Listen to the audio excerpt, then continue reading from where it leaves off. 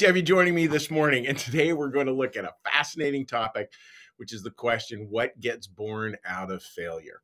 And I love that question. And it was interesting yesterday reading an author and Sam Wells, who I really enjoy. And Sam Wells was saying, yeah, it's interesting when we really start to allow the Christian message into our heart, it gives us a totally different way of seeing mistakes of the past and opportunities in the future. And it starts to all be seen with more hope and more faith, and it just shifts it away from the fear and the panic that most of us live in most of the time.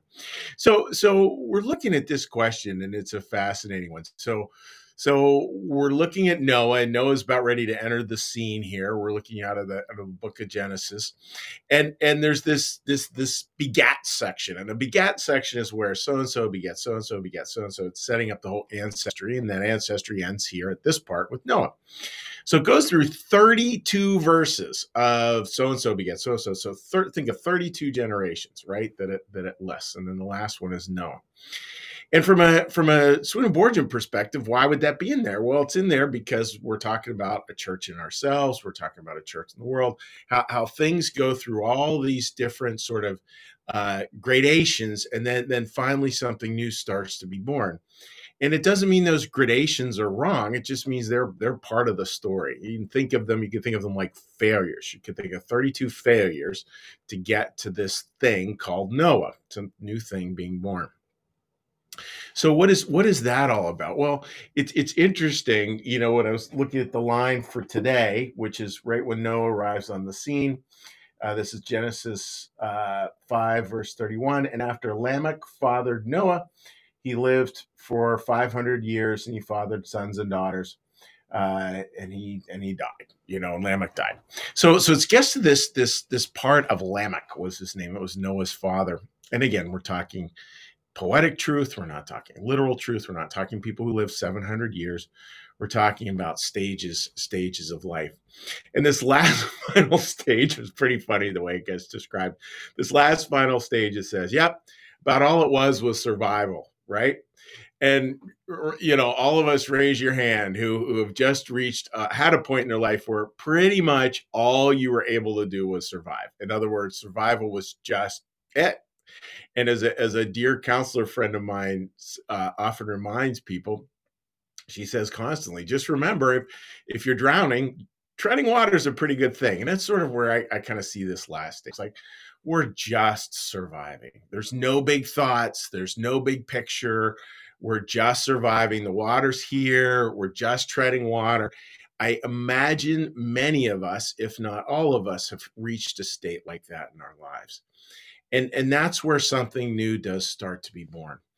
To tie this back into Dark Night of the Soul, which is really important and needs constantly remarked on from St. John of the Cross way back in the Middle Ages, is he said what happens with the Dark Night of the Soul is all our views of God get tested, tried, and die until we end up with the real essence of who God is. And that's a beautiful idea. It's because it's not like God inflicting this stuff on it so that something new can be born. It's about us going through a sorting process where the bad stuff slowly gets pushed aside, and we have to reach for what reality actually is. And that's what gets born out of failure, is this actual deep understanding of what reality is. And oftentimes we don't get there until literally all we're able to do is just we're just surviving, and then something new gets born. What is that something new that we're going to be launching into? Well, it's fascinating to look at how Emanuel Swedenborg sort of does his Bible studies.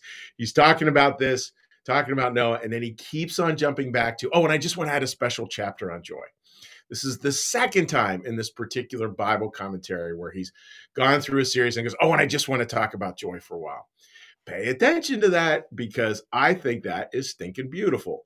Here's somebody who's writing this stuff, and God's giving him these insights, and he's like, I better write about joy, because it's obviously what he was experiencing at that time.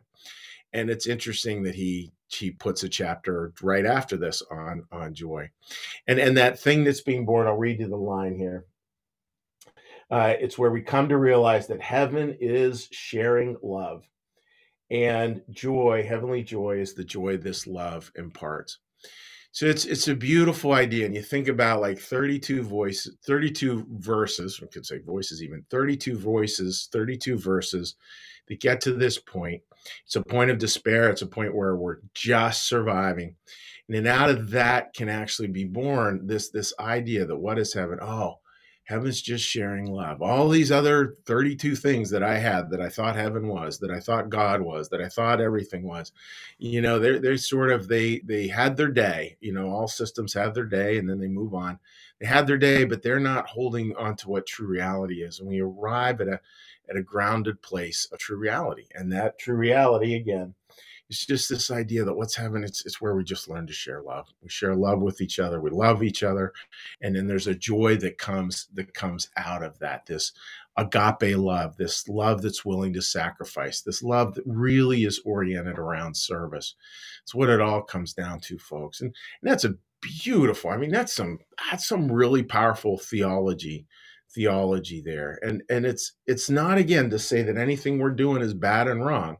um, you may be on verse 10. I'm probably on verse 5, and nothing wrong with that. That's the process, and that's of God's grace, that he's continually has his divine providence that's moving us through and allowing us to try out these other things. I mean, we're free to try out anything we want, and but it's all with an eye towards, God's holding us all with an eye towards getting us to this place where Noah can be born. And when Noah's born, there's a whole nother journey there, a whole nother hard part, a whole nother batch of things that needs let go of. But it's just fun to think of that little spark, out there. So that's the thought for today, folks. I hope that makes a lot of sense. And what we're going to do now is we're going to do a little meditation, a little prayer, a little blessing, and then I do have a special comment question that I want to put out there for you folks. I'm going to wait until we get through this next part. So with that, friends, let's get a little breath.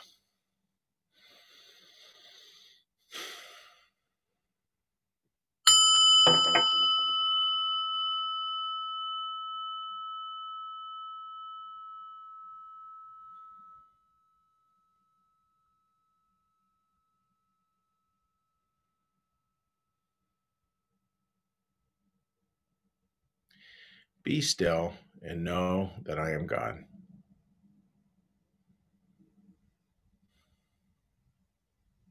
Be still and know that I am.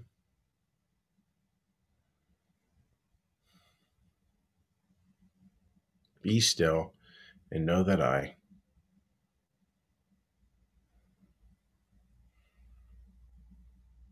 Be still and know that.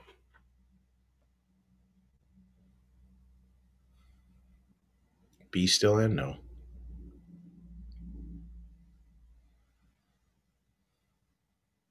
Be still and.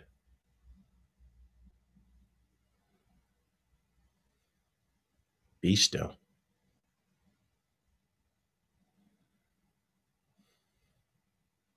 Be.